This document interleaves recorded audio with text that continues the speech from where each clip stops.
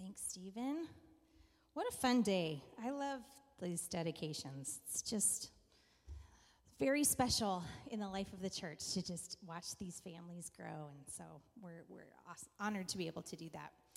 Well, today we are going to be in the book of Philippians.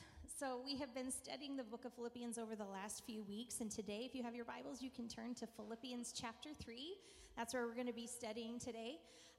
The book of Philippians is actually a letter that was written by the Apostle Paul to his friends, the church in the city of what is now Greece, the church in Philippi. Now, if you remember, a few weeks ago, I gave you the background of this book and the relationship of Paul to these people at the church in Philippi. Paul had gone to this area of the world where no one had ever heard the gospel.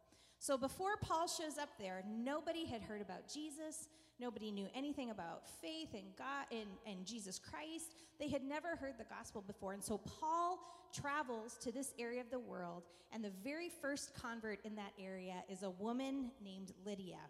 And slowly, after Lydia became a Christian, more people became Christians. And very slowly, the church began to form, one by one. And so the small little church began to gather together.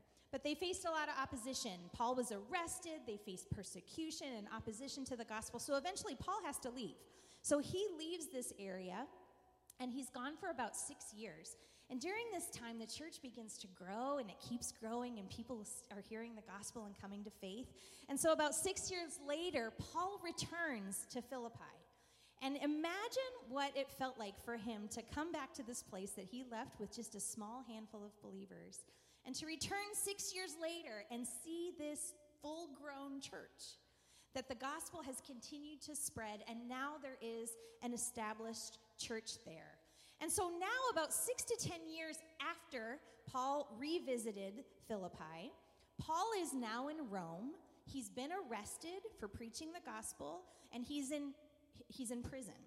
So over here in Philippi, his friends hear about this. They hear that Paul has been arrested, that he's in prison, and even though they're very poor and they're facing persecution, they really want to do something for their friends. So they gather together whatever they can, and they put together a gift, and a man named Epaphroditus takes this gift, and he goes to Rome and delivers it to Paul.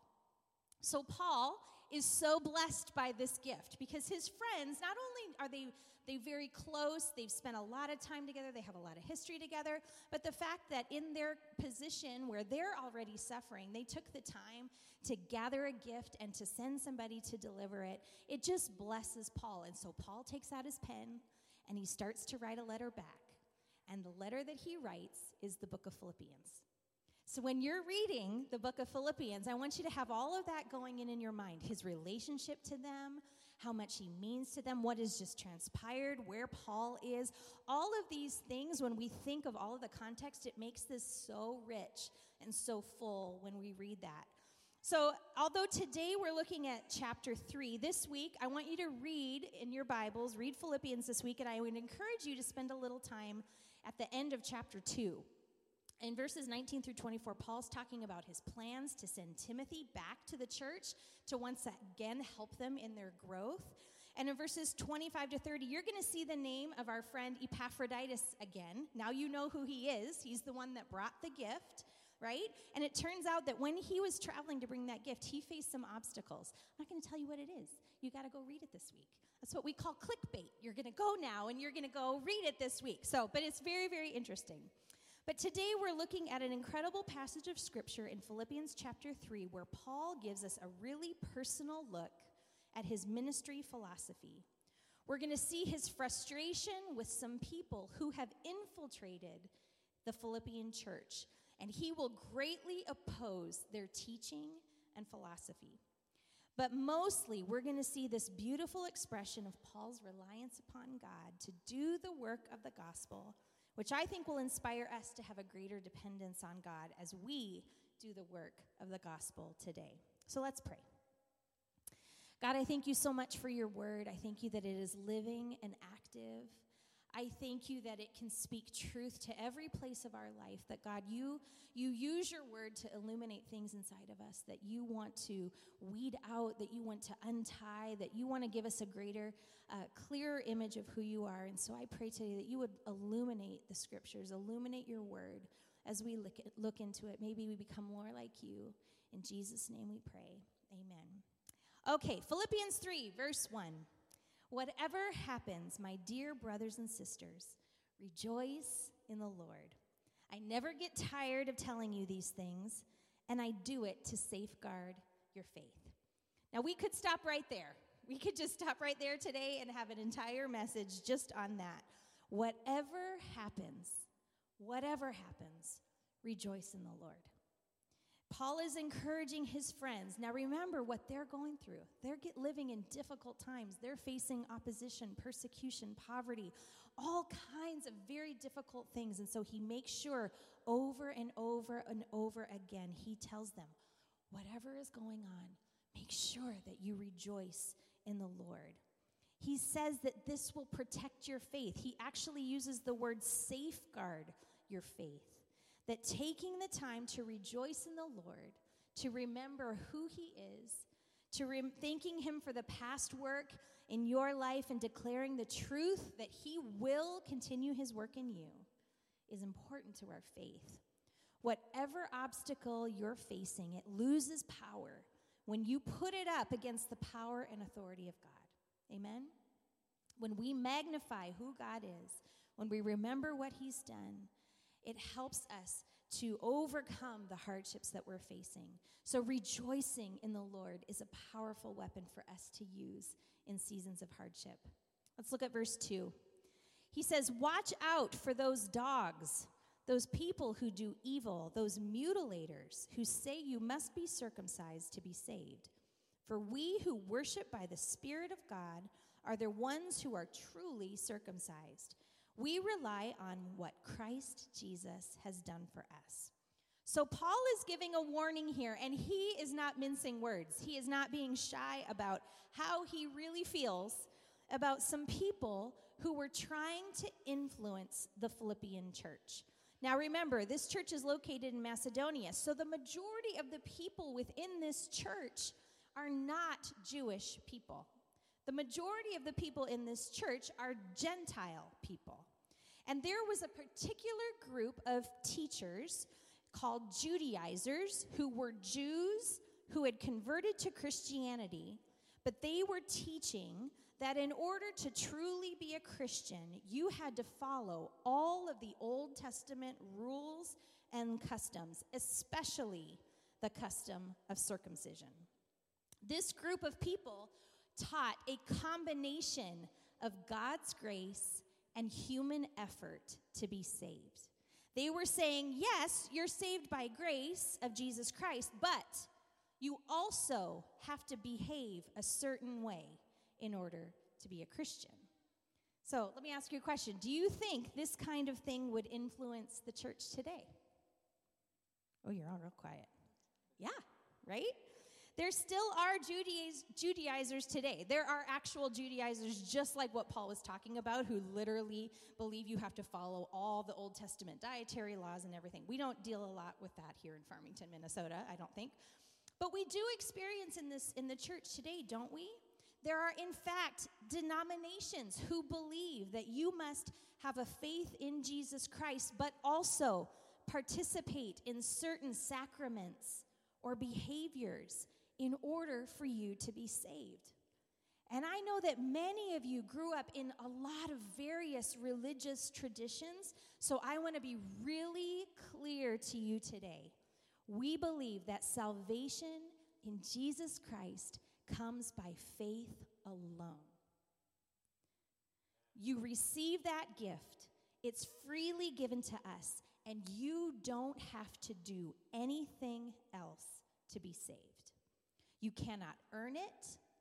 You cannot lose it unless you willingly walk away from God and reject God, but you cannot lose it by not doing enough to keep it. And I just want to highlight one other area where I think this Judaizer mentality can infiltrate the church. I read a book years ago, and John Ortberg was the author, and he coined this term, and I've never forgot it. He called it boundary marker Christianity. Sometimes in the church, we like to sort ourselves into who's really in and who's really out. Who's really saved and who's just kind of saved, right?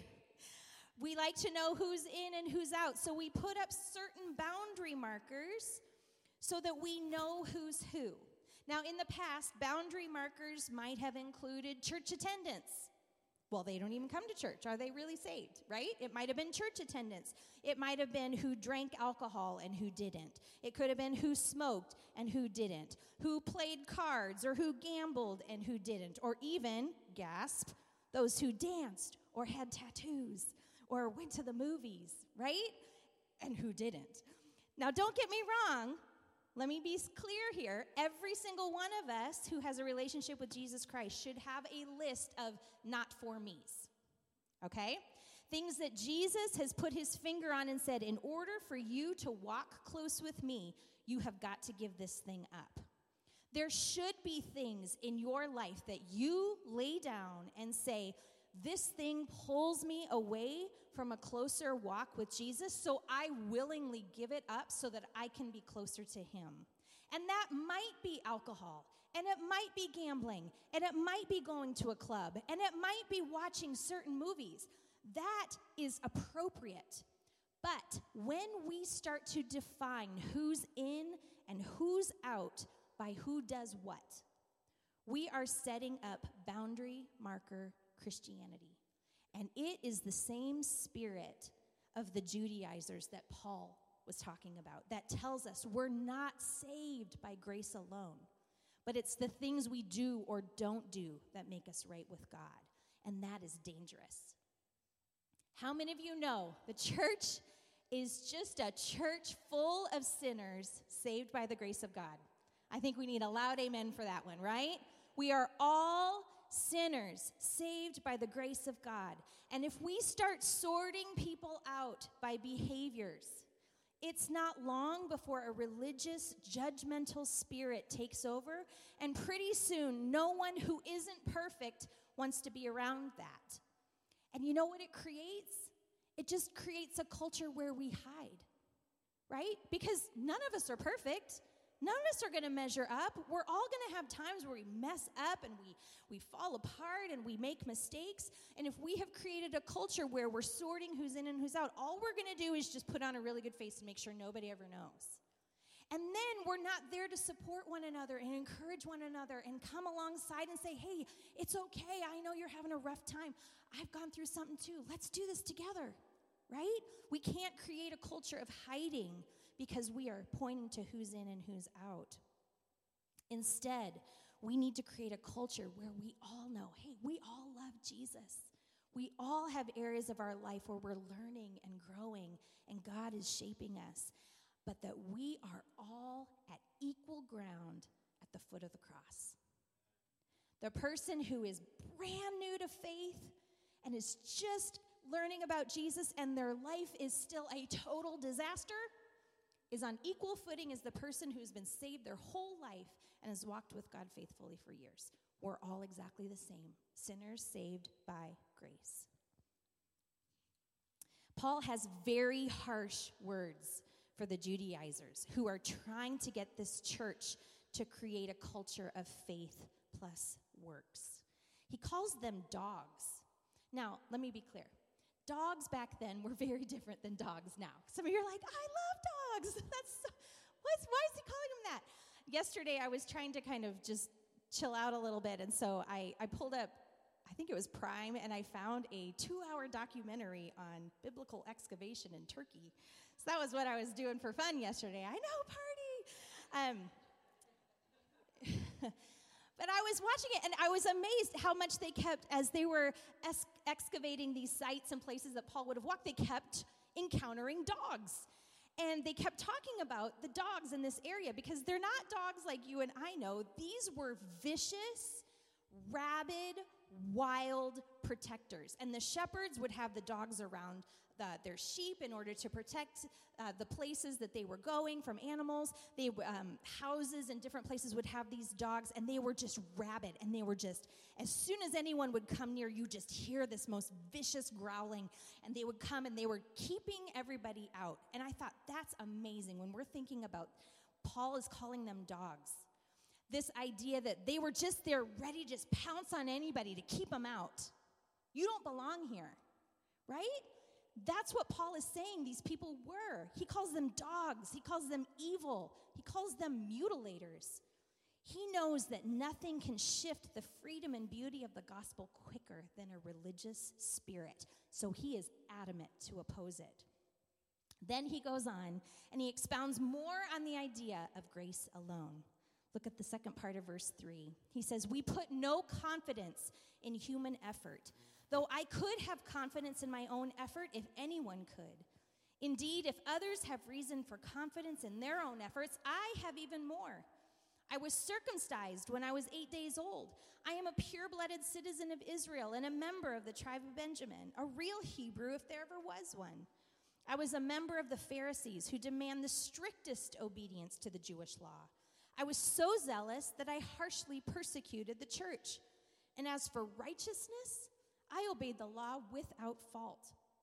Paul begins to describe how he used to rely on boundary marker Christianity in his own life. He's saying, hey, if we're going that route, if we're sorting people out by who's in and who's out, let me just tell you how good I'm doing on that quiz, right?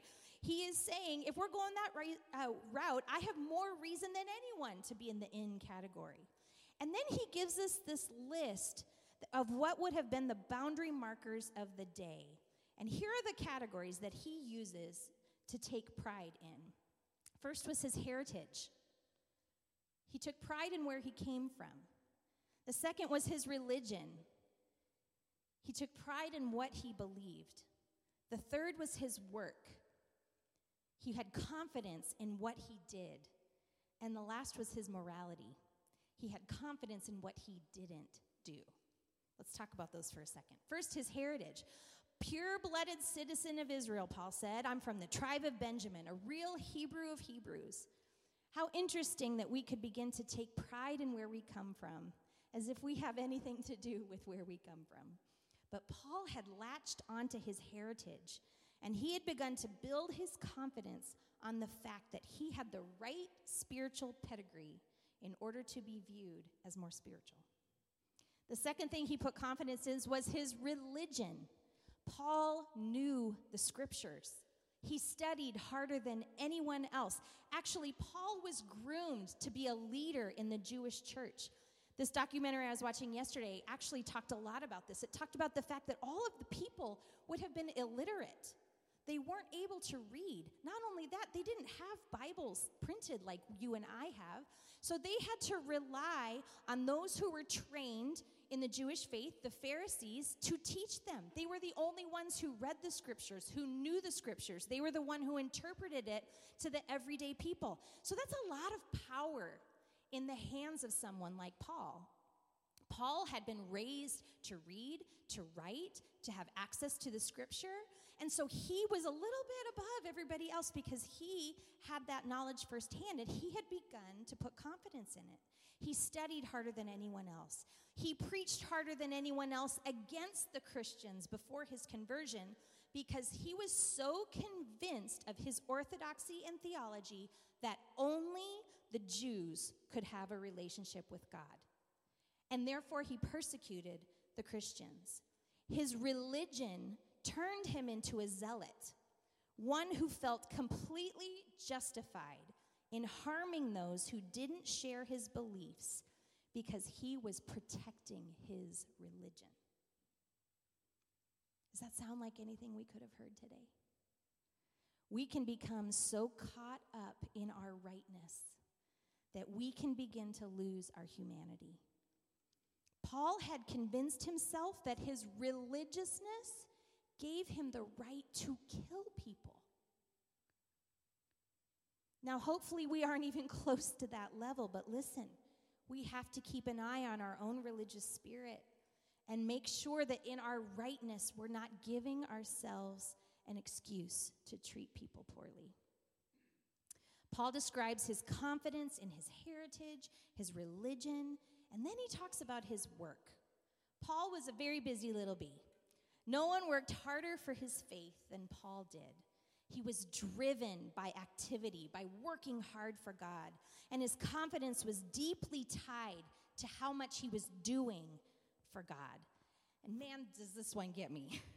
I've spent so many years of my life somehow relying on my activity to feel like I've earned the favor of God. Even if things start out with pure motives, it doesn't take long before my passion to serve God can turn out of an out-of-balance confidence in the things that I'm doing. So Paul talked about what he was doing, and lastly, Paul talked about his morality. He shared about his work, what he did, but now he boasts in what he didn't do. He had taken great pride in his ability to strictly follow the law. He obeyed every custom and every regulation of the Old Testament to a T. And he was just like the story that Jesus had told in Luke chapter 18. It says this: Jesus told the story to some who had great confidence in their own righteousness and scorned everyone else. 2 men went to the temple to pray. One was a Pharisee, and the other was a despised tax collector. The Pharisee stood by himself and prayed this prayer: I thank you, God, that I'm not like other people, the cheaters, the sinners, the adulterers, and I'm certainly not like that tax collector. I fast twice a week, and I give you 1/10 of my income. But the tax collector, he stood at a distance and dared not even lift his eyes to heaven as he prayed. Instead, he beat his chest in sorrow, saying, "Oh God, be merciful to me, for I am a sinner." I tell you this sinner, not the Pharisee, returned home justified before God. For those who exalt themselves will be humbled, and those who humble themselves will be exalted. Paul was confident in his morality. He was able to build himself up in the knowledge that he was better at following the rules than anybody else. And that's really the biggest lie when it comes to a judgmental spirit, isn't it? In any one of us. You're really convinced that you're never going to need that kind of grace. We can convince ourselves, I would never do that. I would never fall for that. I would never struggle with that. And we somehow don't think that we will need that same grace. It's the ultimate in pride.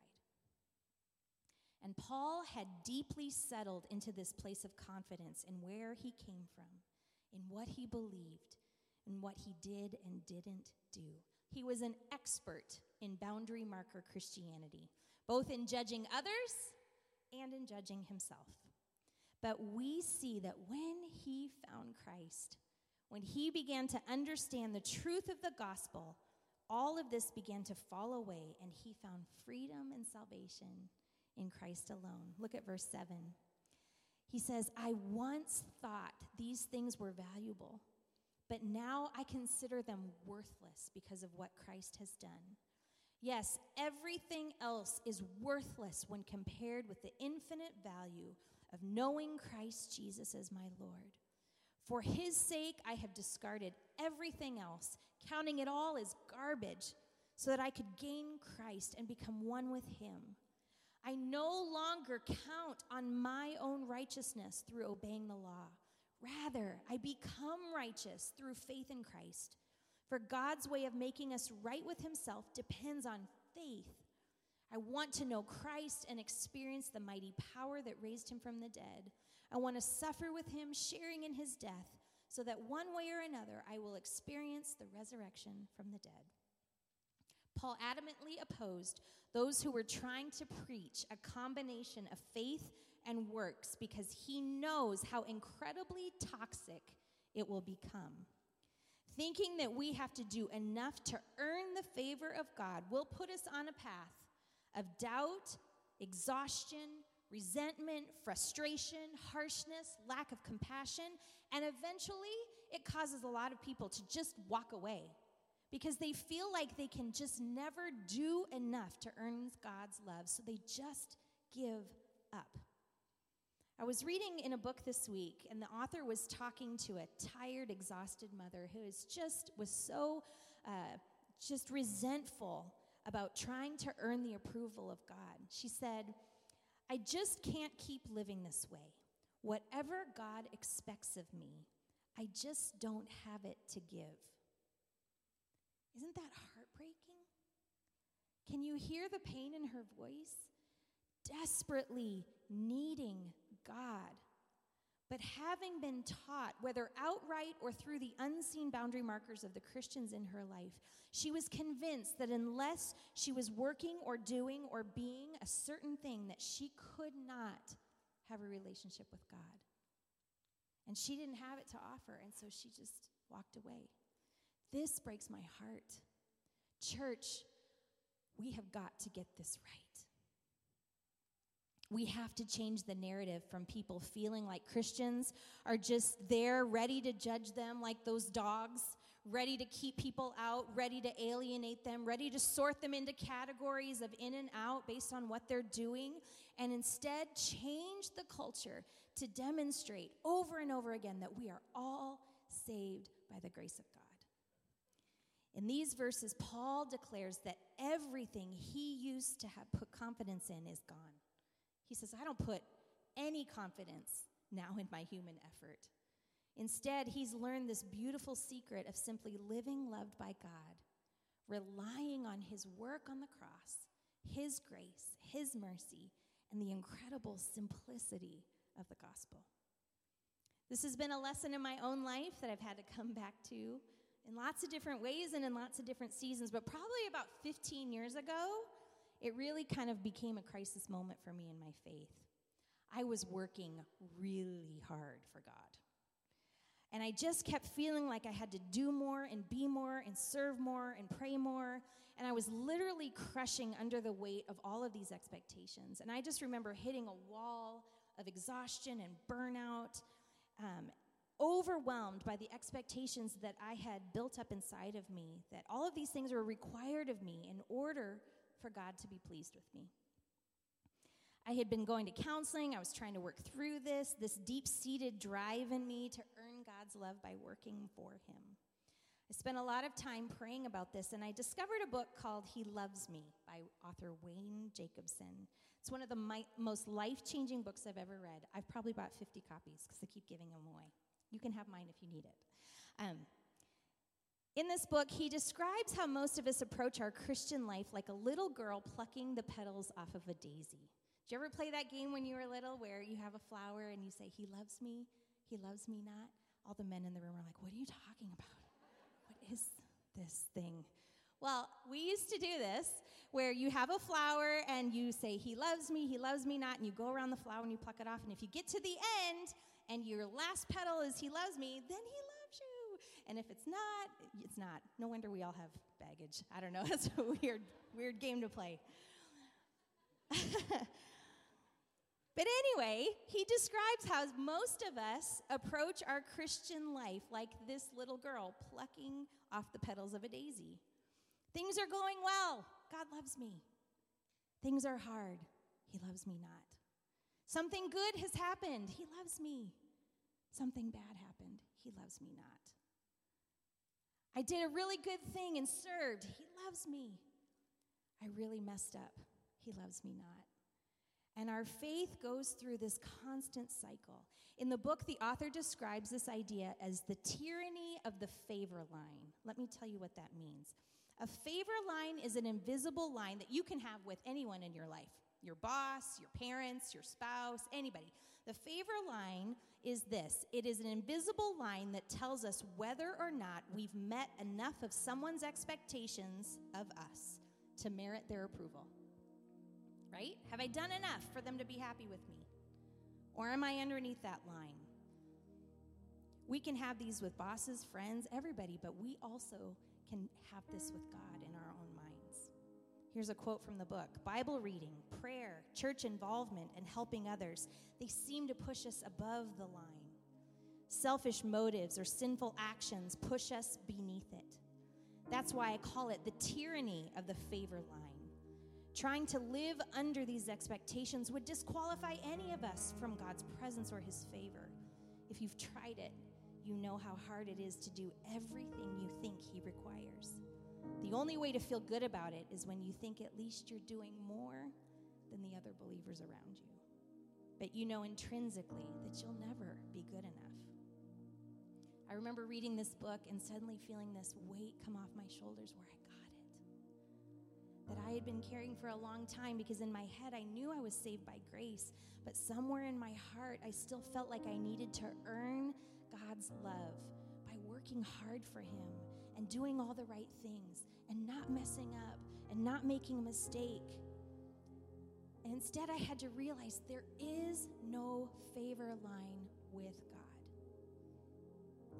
The grace of Jesus means that you are absolutely loved and accepted without doing anything. God's favor in your life has nothing to do with your heritage. Your past does not dictate how much God loves you, whether good or bad. Your ancestry has nothing to do with the favor of God in your life. And some of you have disqualified yourself because you don't come from a long line of Christians. And somewhere inside, you always feel like you're trying to measure up and earn a seat at the Christian table because you're just trying to overcome your past. Maybe you've put confidence in your religion. And you need to know today that God doesn't love you more on the days you read your Bible and less on the days you don't. God doesn't love you more when you serve at church and love you less when you go to the cabin. I expected some amens there, actually. Or fishing? Okay. Your salvation is not dependent on what you do. You are saved by grace alone, not a combination of grace and works. Some of you have to rethink your idea of religion because you grew up being taught a theology of grace and works. Whatever your past and your background is, sometimes those things get tangled in. You know you're saved by grace, but you still have in the back of your mind, okay, but I have to. And God is wanting to untangle that knot so that you can just freely receive the gift of salvation. You're not saved based on your work. God doesn't love you more based on your activity for him. He isn't using you to get more work out of you. He loves you not based on anything you do for him, but just because you belong to him. Can you imagine in my house if I was looking at my kids and I'm like, I only love you because you do the laundry. I only had you kids so that someone could vacuum the carpets, right? Like, what in the world? We would never think of that. We don't love our children based on what they do for us. We love them because they're ours. And this is the heart of God to us. We are his kids. It's okay. Don't worry about it. God doesn't love you more based on what you do. And lastly, God doesn't love you based on your morality. God isn't keeping track of your good deeds and your bad deeds, and every day he's just weighing them against one another, trying to decide if you've done enough today to earn his approval for that day. God loves you the same on your very best day as he does on your very worst day. And when you truly understand that, something unlocks in you. A devotion unlocks in you that a love like that motivates you to want to do better, to want to get rid of the things in your life that keep you far away from God. Not because you're trying to earn it, but as a response for that kind of love that was freely given. Paul says, I put no confidence in the flesh. He says, I used to do that, but now I count it all as garbage. None of that matters. You know what he says I want now? I just want to know God more. I want to know Christ. I want to understand him better. I want to walk with him closer. I want to share with him in everything. The things that I used to count on to build my faith, I now consider it all loss. And I fix my eyes on just knowing this Jesus more. What a beautiful gift we've been given. Living a life of faith in peace, knowing that our hearts are secure, that we don't have to earn it, that kind of love can't help but elicit a response from us, right? Let's bow our heads as we close in prayer today. Jesus, we can't even begin to understand that kind of love.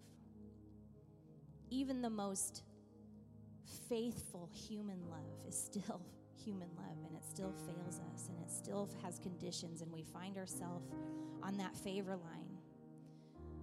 So, Lord, we just need supernatural help to understand this concept, that the love of God, there's no height nor depth. We can't understand the width or the height of it. It's so much bigger than anything we could ever understand. And Lord, I may not be able to understand it today, but I am desperate to just fold myself into it.